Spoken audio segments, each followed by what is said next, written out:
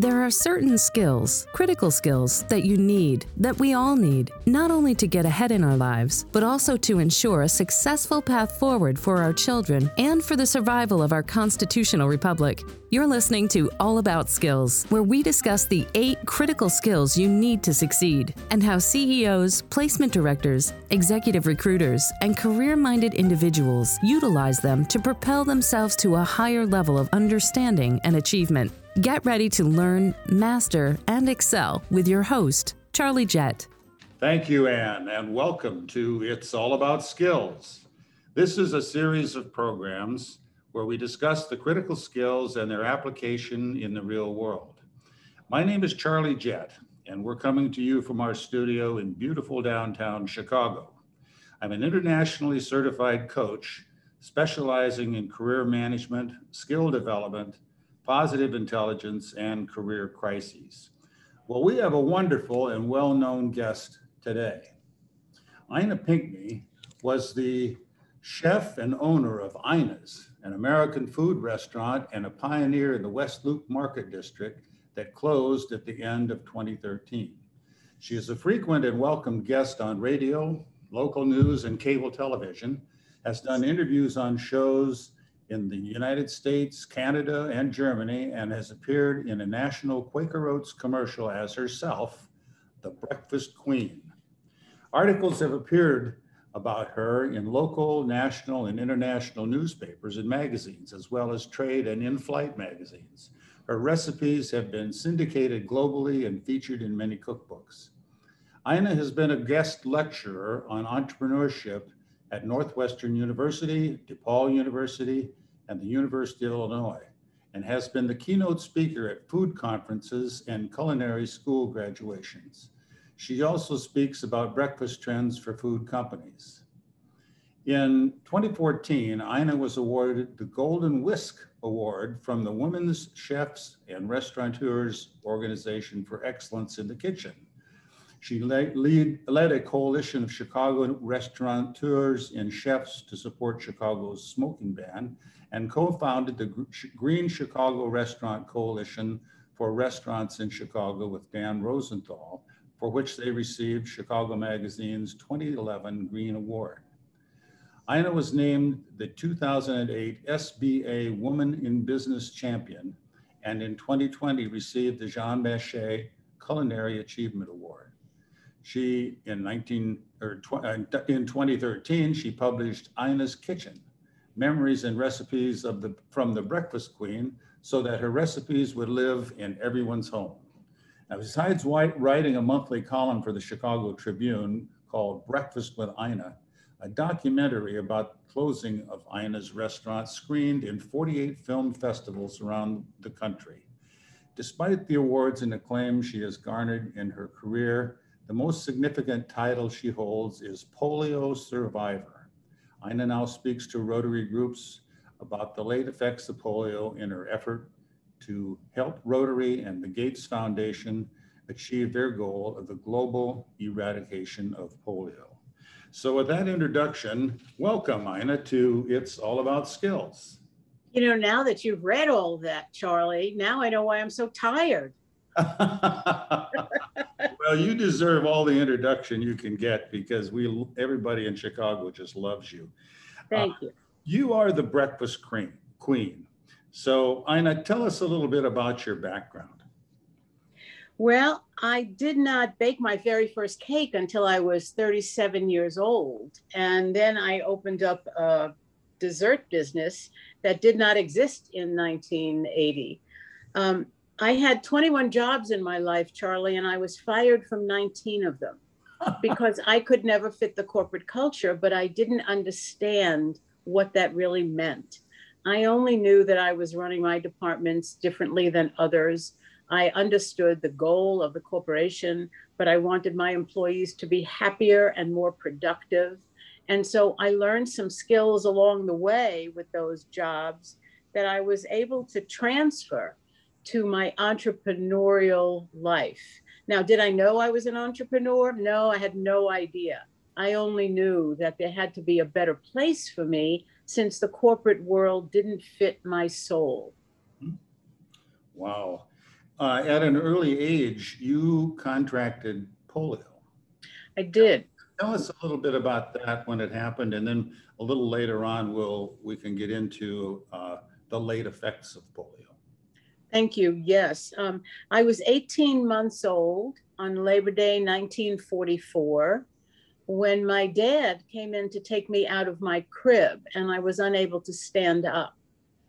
I tried another time with his arms outstretched and still couldn't stand up. And when he felt my forehead and realized that I had a burning fever, he was terrorized in that instant, knowing that the polio epidemic that was engulfing New York City was now coming to Brooklyn, New York.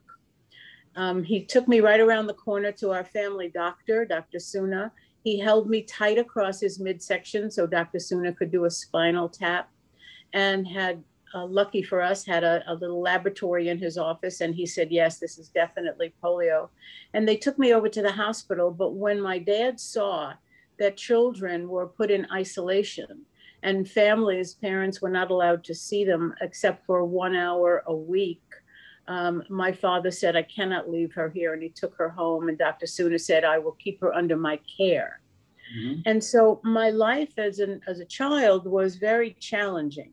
I was not able to play with the kids. There was a certain amount of ostracism, to the family as well. The question always arose, where did my mom take me where the other mothers didn't take their children, where I was the only one in an apartment building that was teeming with children who got polio. And so sitting with adults for my first 5 years, I learned to be a committed listener, and I learned adult conversation. And when I was 6, it was a pivotal time for me because they said I was going to the hospital. Now, remember, I had listened to conversation, and I knew in 1949, when I heard people say someone was going to the hospital, it wasn't to get better, it was going to die. And so I thought they were taking me to die. And at 6, you can have no grief for a life not lived. And so I thought this was whatever it was. I got 6 of them. Other people got 42 of them. Other people got other numbers, but I got 6. So I gave my brother all my toys and I said goodbye to everybody. Right. And when I woke up after surgery, I thought they made a mistake. But in that nanosecond, I understood I had another chance. And so everybody in my life always gets a second chance. Oh, that's beautiful. That's beautiful. So you coped with the effects of polio as a child, and you grew up. And what led to your interest in the restaurant business? I actually had no interest whatsoever except eating. Oh. That was what I did. That's what we did.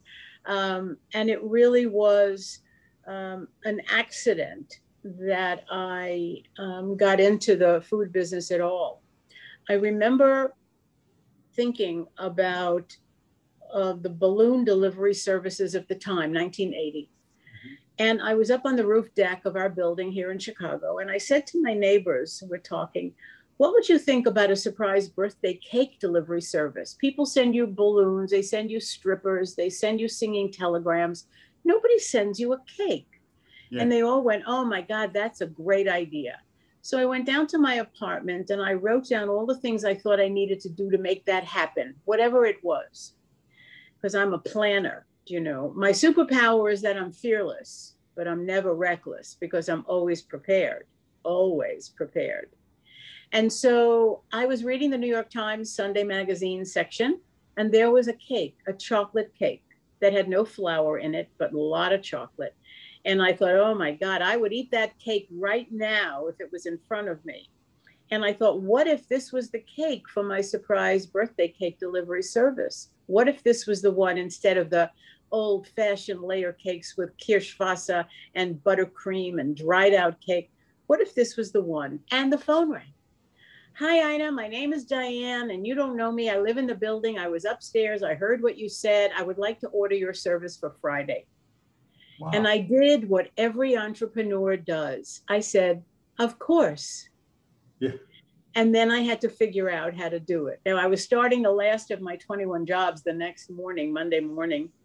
And so I had to figure out how to make this cake. I had never, ever made a cake. I never separated an egg. I never beat an egg white. I never melted chocolate. And here I'm looking at this recipe thinking, okay, I could do this. And I tried it and it was a disaster. So I went out and I bought enough ingredients for 3 more cakes. And I said, if I cannot figure this out in 3 cakes more, then I will find a cake to buy. And by the 3rd cake, I figured it out. And I learned the best lesson of all. If you can read, you can bake. Well, that's a perfect demonstration of one of the critical skills of being a production. You know, you have an idea, and having an idea is nice, but actually taking it to reality is something else. And from what I know of you, you do that in spades. Thank you very much. And what are some of the other skills that you found that you needed to become a successful restaurateur? One of my skills, one of your skills is communication. To communicate with my staff, honestly, openly, caringly about what was going on. They then bought into the way the restaurant needed to run and their part in it. So that was key.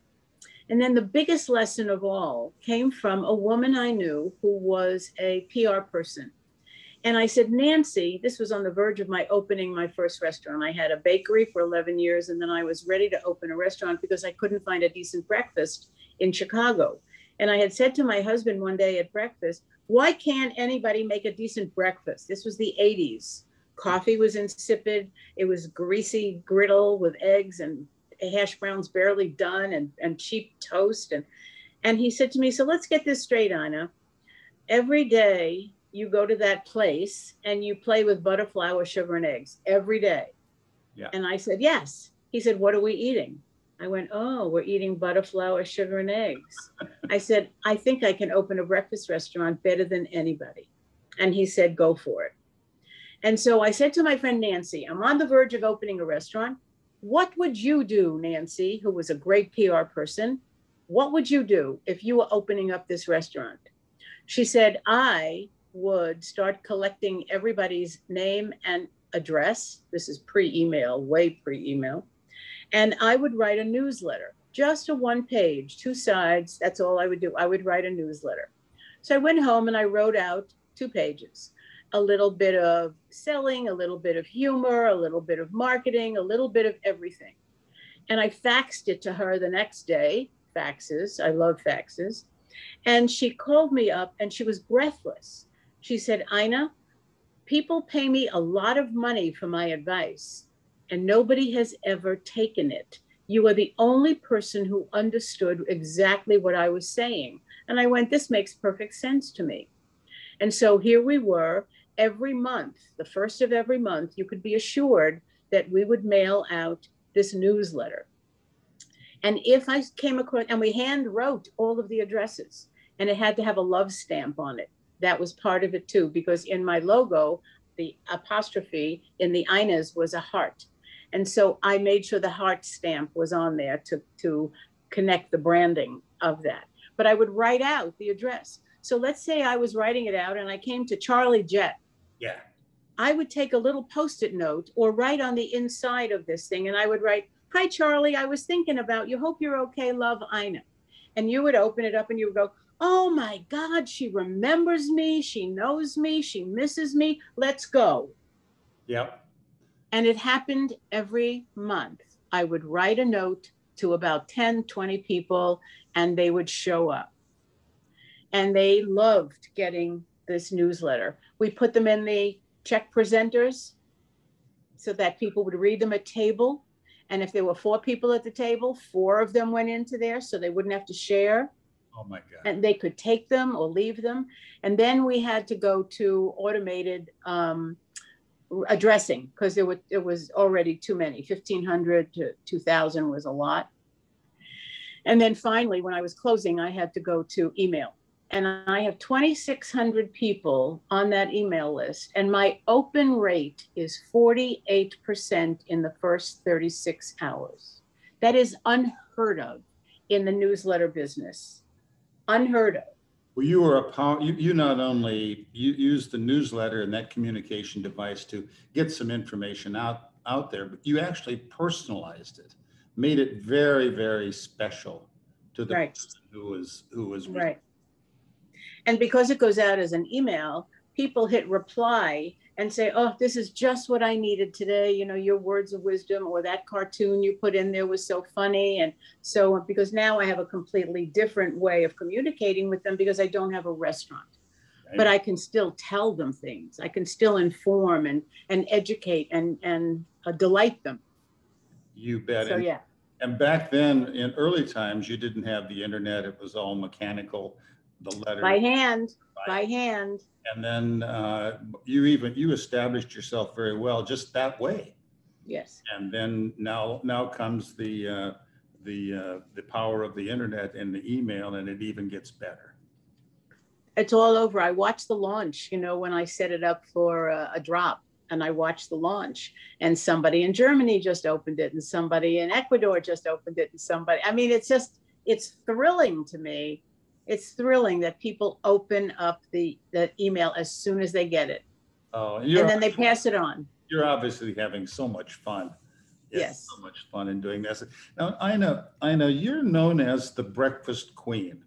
Now, where did that come from anyway? I've always wondered that. I gave myself the name, Charlie. I gave myself the title because somebody said it one day, and there was no restaurant like mine. Between the hotel dining rooms, which I loved, and the diners, there was nothing. Yes. So I took the middle of that and I hit it as hard as I could. Yes. I took that niche and took it and made it my own. And somebody said to me one day, you're like the queen of breakfast. And I went, uh-huh, there it is. I am now the breakfast queen. Well, and I defy anybody to go up against that. They couldn't. Yeah. Well, and so, yes, I branded myself early, Charlie. You did brand yourself. And you know, it's one of those things where if you say this is who you are, that's who you are. Right. And I could back it up. And no kidding, kiddo. No kidding. So just tell us a little bit about your restaurants. You mentioned earlier the cakes and so forth. Tell us about Ina's Kitchen. So I brought the bakery with me into Ina's Kitchen, and it was an extraordinary operation. Now, understand, I never owned a restaurant. I never studied how to open a restaurant. I never read a book about a restaurant. But what I did know is how I wanted you, Charlie, to feel sitting in that chair. And I built the whole restaurant backwards to you. So when you walked in, how were you greeted? When you sat down, how were you greeted and how were you cared for? If you had a problem, how was that handled at the table? Mm-hmm. I wanted to be able to give you an experience so that when you walked out and we all said, thank you for coming to Ina's, you thought to yourself, boy, this was one of the best experiences I've ever had. And that's what we did. Yep. If you wanted your coffee in a little bit of coffee in a heated cup, you got a heated cup with that much coffee. Mm-hmm. And when we saw the coffee going down to the bottom, we brought you a freshly heated cup with just that much coffee. We watched you carefully and we took care of your needs better and faster than you knew you had them. Wow, you really knew what the customer wanted and you catered right to the customer. I know when I was watching your video of when you closed Ina's Kitchen, there was one scene, very short, and I'm not sure it was even planned, but this man gets up and walks out and stops and says something to you when you're at the cash register and everything. And it was like he was the only person in the world and the most important person in the world. And the look on his face when he talked to you and after he left, he felt that way, Ina. And yes. that to me is exactly what Ina's Kitchen and the Breakfast Queen is all about. Yes, I agree completely. I bumped into a family not too long ago after some of the things were relaxed here in Chicago, and there was a mother, father, and two kids. And the parents waved at me and said, oh my God, we miss your restaurant so much. We miss them and blah, blah, blah. And the little girl who was, I don't know how old now, but she was very little because I closed 8 years ago. she said, Daddy, is that the lady who gave me crayons? Is that the lady who gave me crayons so I could draw on the table? The answer is yes. Wow. You know, so I have that memory locked in. I have so many fond memories of the people and your guests. You didn't have customers at your restaurant. You had guests. We did. We did. But I also had rules that they appreciated. For example, the first time I saw 4 men walk in suits, and 3 of them took out cell phones as big as a shoe, I knew that was the future, and it wasn't pretty. So that was the day I said, no cell phones allowed at the table. If you need to get a call, take a call, please get up from the table and go by the front door and not disturb the other people. There's nothing worse than someone speaking on the phone at the table when you're all sitting there and kind of looking around. Yeah. And there were some people who were furious because there was an entitlement that if they had a phone back in 1991, they felt that they were entitled to use it anywhere and anyhow they wanted. And the answer was no, that was not the case. And the rule was going to be the rule. Well, one day, the former Governor Blagojevich came into the restaurant and he was on his phone. And I knew he was going to be meeting people at the back table. And I said, oh, Governor, good morning. I'm sorry, but I can't seat you till you're off the table, off the phone, excuse me. And he looked at me and he thought I was kidding. And he tried to get around me, but I boxed him out. And I went, no, Governor, I will not seat you until you're off the phone. And he backed up and he talked into the phone and he clicked it, flip phone, and put it in his pocket. And he goes, really? And I said, yeah, really. And as I took him to the table, people in the restaurant applauded because the rule was the rule. A rule. And so one day the FBI will release all the wiretapped phone conversations and you will hear him say, I have to get off the phone. I'm at Ines. I didn't know that one. I know a lot of stories about Ina, but I didn't know that one. Thank you. Thank you for sharing that. Well, Ina's Kitchen was a real place in Chicago, and it was obviously a source of wonderful memories for you and a passion at the time. When and why did you close Ina's Kitchen? It was time. You know, you really have to know when to fold them. If I could have stayed 2 more years, I would have been an incredibly wealthy woman because the West Loop was moving in my direction. It was still over near Halsted Street where it condensed. But you just know that there's a moment in time when it's good to leave. And as I said, I'm fearless. And so I just chose the day. Yeah. And it was the right decision in every way. So what is your passion now, and where did that come from? So my passion now is the notion that in my lifetime, I could see the end of polio in this world. And so I have committed myself to speaking for Rotary about the Global Eradication Initiative. And I do my best because I know there's donor fatigue. If you think Rotary started collecting money for this, at the same time I was suffering from the late effects of polio, there was a confluence of moments for me. And I had started to feel muscle weakness. I had started to feel swallowing issues, mind-numbing exhaustion. And when I went to the doctor, they said, well, you know, you're aging. And I went, no, I'm in my 40s. This is not okay. Something's going on. And then I read that there was a polio organization in St. Louis that was going to be having a conference. And I got in my car and I drove to St. Louis. And I walked into a ballroom, hotel ballroom, where 350 people were sitting there all with the same issues. And I thought, something is happening to us. And sure enough, it was determined that we were having what they call post-polio syndrome, that people who had been in wheelchairs and got out of wheelchairs were getting back into wheelchairs. People who wore braces and got out of braces are getting back into bracing. And that was what happened to me. I was able to pass for normal for much of my life. There were people who didn't know I had a limp until I walked down the aisle and I got married. And so this was a very different problem we were having. And here was there were no answers at all. There was no research being done. Polio was left behind. at the beginning, in the 40s, the whole country was behind us. We beat the Nazis, we can beat polio. And so we had all of this incredible groundswell of care. And then once it was sort of over, meaning there were no more infections and no more epidemics after 56, 57, then the March of Dimes went on to birth defects and other things. And we were sort of like, okay, now what do we do when we're here in the 80s? And so Rotary stepped in, and I thought, okay, I can help here. Somehow I can help. Even if I talk about the late effects of polio and why vaccinations are important, I can talk about this from a knowledgeable standpoint. So first I started using a brace, and then I started using a brace with a cane, and then I started using a walker, and now I use a scooter. I use a wheelchair at home, and then I use an electric scooter for distances.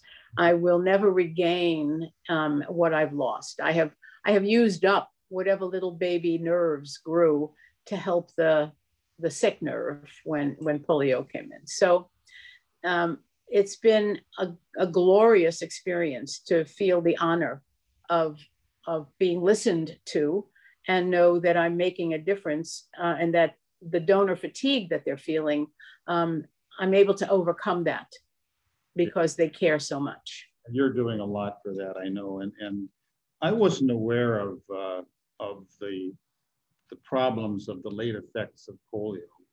When did that be kind of arise as an issue? I mean, in the 80s. In the 80s, when most of us who had polio in the 40s, late 30s and 40s, when we became of that age. Polio sort of went away in a person, but then later on it rears its ugly head again. Well, what happened is a polio killed a nerve, let's say, but the next door neighbor nerve said, oh, you know what, this nerve next to me looks a little sick. I'll send out a little shoot and maybe help it. And it kept it going for a while until that little helper nerve turned 60 years old and went, oh my God, I'm dying now. And so no more was there any stimulation, and no more could your muscles, react. Plus, they told us to exercise. And if I could take back every hour of jazzercise I did in my pink leotards and my purple leg warmers, I would take it back, because what I did is I wore out the nerves. I mean, God, but they didn't know. Confusion of you're building muscles and that sort of stuff, but you're wearing out the nerves. Interesting observation. Now, you've written some books. Particularly, you've written a book called Ina's Kitchen. Yes. Memories and recipes from the Breakfast Queen. Tell us about that. I've seen it on Amazon. Tell us about it. Well, the reason I decided to do that is because when I was closing, I determined that people were going to miss my recipes, but they also didn't know about much of my backstory. When you're in the business and when you're standing at the hostess desk all the time, you are wearing either a mask or a veil. And so it's important that they got to know the real me, even though I am real in everything I've said and did at the restaurant. They had no idea about my upbringing and about how polio affected me. And so I wanted to be sure I did that and put some pictures in there of when I was little. So I decided to do the book. And I called on the best food photographer in town. And he said it would take about a year. And I said, I have 10 weeks. And he went, what? I said, I'm announcing my closing on Labor Day weekend in 2013. I need a book to have in my hand the day that I announce it. He goes, 10 weeks? That's like not possible. I said, yeah, it's possible. It's all possible because we're going to print it in Illinois. We're going to bind it in Wisconsin. We're going to do it right here. And he went, okay. He said, so send me your recipes. I went, no, you have to come here. And you have to set up a studio in my upstairs party room. And you have to take the pictures of the food coming out of my kitchen made by my people. Somebody orders a frittata, 2 of them. One goes up to you to be photographed. The other one goes to the table so Charlie can eat it. And he went, you're asking a lot. I said, I know I am. And it was done in 10 weeks. Wow. And it was done Ina's way. And it was we sold 6,500 books. Of that, then a printer, because I self-published, and then a publisher called me and said, we saw your book and we love it. And so we want to reprint it with a paper cover and do national distribution. Wow. Wow. You never know. You never know either. And you also have a video, Breakfast at Ina's. I love that. That's where I saw that man leave, and you weren't acting when you No. dealt with that man when he was leaving and so forth. You were being Ina, and you were doing exactly why people came to Ina's restaurant. But tell us about that video of Breakfast at Ina's. So I got after the article appeared in the Tribune, and I love the title, Breakfast Queen to Abdicate. Front page of the Tribune. I got a call from a young woman. She said, my husband and I are documentarians, and we read the article and we can't get it out of our head because we think there's more to this than just the story of you closing the restaurant. Can we come and talk to you? They had never been to the restaurant. They had never eaten my food. And we sat down and they talked about what it would mean to have this documented. And I thought three things. Number one, my staff was used to having cameras around because we got a lot of global press. And then my customers were used to having microphones in their face because we got so much local press. And then selfishly, number three, I thought, I'll at least know what happened here the last 31 days. Yeah. Because I might be too busy to notice. And so I said yes. And I said, but there's two promises that have to be made and kept. I promise to tell you an honest, open, and transparent story if you promise to retell it with integrity. Mm-hmm. And we both kept our promises. Oh my golly. Well, I know you can get that video on Amazon. I know. Amazon, yes. Breakfast at Ina's. And I know because I got it. I bought it. Thank you. Customers. I cannot stay away from what you do and so forth. Thank you, Charlie. What are some of the other things that occupies your time these days? Well, here is it. And this is without any ego whatsoever, because you know me well enough to know that. I am surprised at how relevant I still am. I'm 78 years old now, and I get calls all the time about doing something. I just did a big project for a coffee company who said, you were one of the best operators, so we want your advice on how we can reach out to operators about our coffee. I got a call from a TV station. Would I be on a panel virtually? And I said, of course. I try to mentor young women chefs because it's a hard road. And so I have about 4 or 5 in my stable right now that I take care of and watch over, and they call me for advice and counsel. And so I love the fact that it matters. What I say matters. A company sent me some food, a food delivery service. Can we get your take on all of this stuff? And I wrote a very thoughtful, constructive, and critical assessment of what they sent me and why I think they could do better on this and how this was good. And I think the labeling needs a little attention and blah. And people care about my opinion because they know it comes from my heart and it comes from my desire to do good, Well, I know one thing I know about you is consistent with what you're saying is you are very authentic. You're genuine. And people are naturally attracted to you.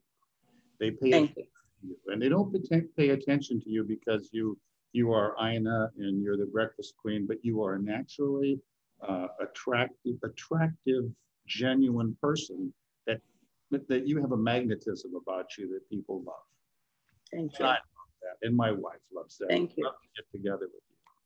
Charlie, I forgot to say one thing about I had 2 jobs at the restaurant. Let's go back to some skills here, right? Because that's what you're the best at. Okay. So I had 2 jobs.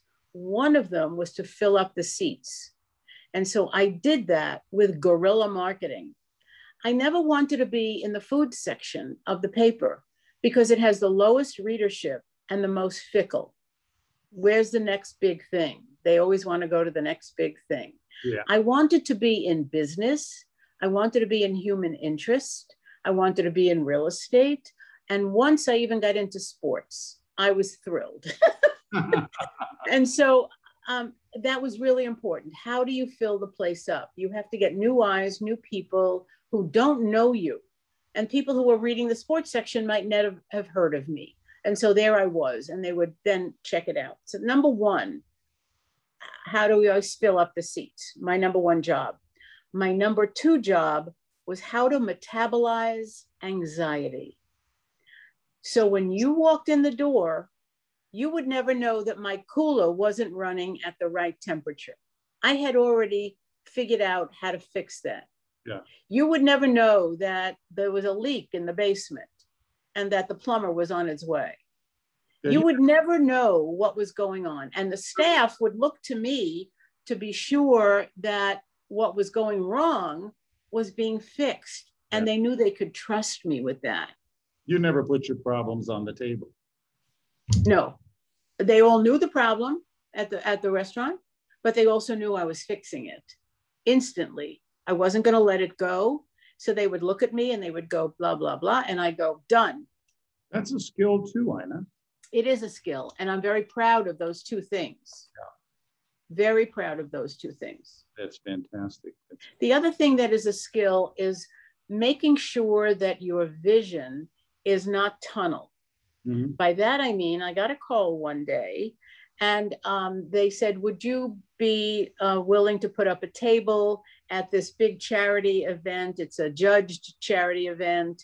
And we would like you to be at the table. Now, I had done so many of these, and it reached a point where they were really too hard on me and too expensive for me to keep doing them. But I was about to say no, but when she said it's going to be judged, I immediately said, oh, can I be a judge? I moved the blinders totally away from that one issue. Can I do it? No, I can't. But I never said, no, I can't. I just said, can I be a judge? They were thrilled. Oh my God, you would be a judge for this? That would be great. Wow. And so I got to do what I needed to do, which was bring the name to help the charity, number one, always. And number two, I still had my name attached. Mm-hmm. So I showed up, not in my whites, but showed up, ate a bunch of chocolate, judged, and went home. So that's really important to say, don't always accept what's in front of you. Yeah. Widen your vision, widen your idea of what could be.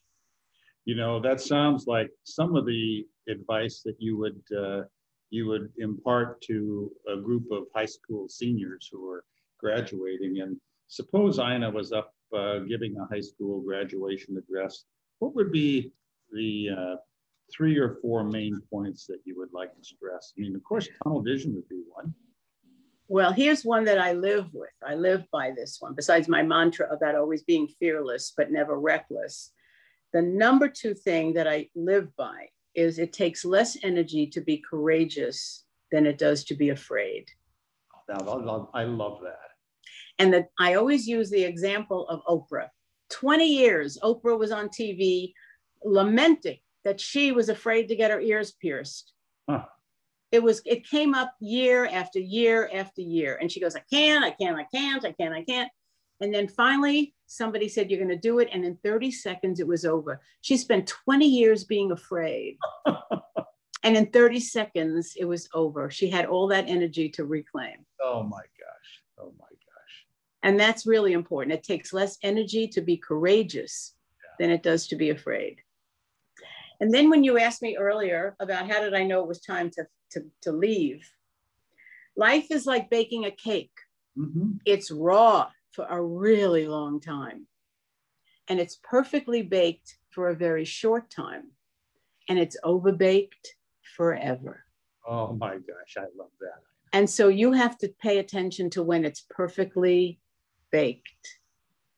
And then it's time to wave the flag. And then it's time to take it out of the oven and eat it. Oh my golly.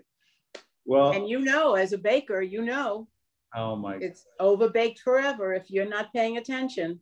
And that's with life. Yeah. Pay attention. Yeah. Pay attention. And you've been a living example of that. And you're not over either. You're still doing it. Yeah. You're doing it. Ina, you know, how can someone get in touch with you? How can someone get on your list? How can someone find? All they have to do is write to me at thebreakfastqueen@gmail. Thebreakfastqueen@gmail. Thebreakfastqueen@gmail.com, and that'll get to Ina. Right. But I want everybody to watch the film. I think they'll learn so much because I have a lot of advice in there. For example, there's one moment when I say women change the culture. Yeah. And I talk about that in terms of running a business or running an operation or a department. Women change the culture. Yeah. And the other thing I always say, don't ever mistake my softness for weakness. Oh, I know, you're tough as hell. But I don't have to exert it. No. Because everybody knows it's there. Oh, Ina, you're wonderful. And the video is Breakfast at Ina's, and it's available on Amazon. Mm-hmm. Go out and get that. You will not be disappointed. You'll be able to be with the Breakfast Queen anytime you want. Ina, this has been wonderful, and I want to thank you so much for being our guest today on It's All About Skills. This has been a pleasure for me to be with you just for this short amount of time. Well, Charlie, I feel the same, and thank you so much, because a lot of people don't understand the skill set that it takes to be an entrepreneur. They think, those are only about corporate doings, but let me tell you, there's a lot of skill sets in everything that we have to do. And you're still using those, even though you're every day. Yep. Well, as for me, I'm Charlie Jett. I'm an internationally certified career coach, and I specialize in career management, skill development, career crises, and positive intelligence. And you can get in touch with me through my website, charliejettcoaching.com. That's charliejettcoaching.com.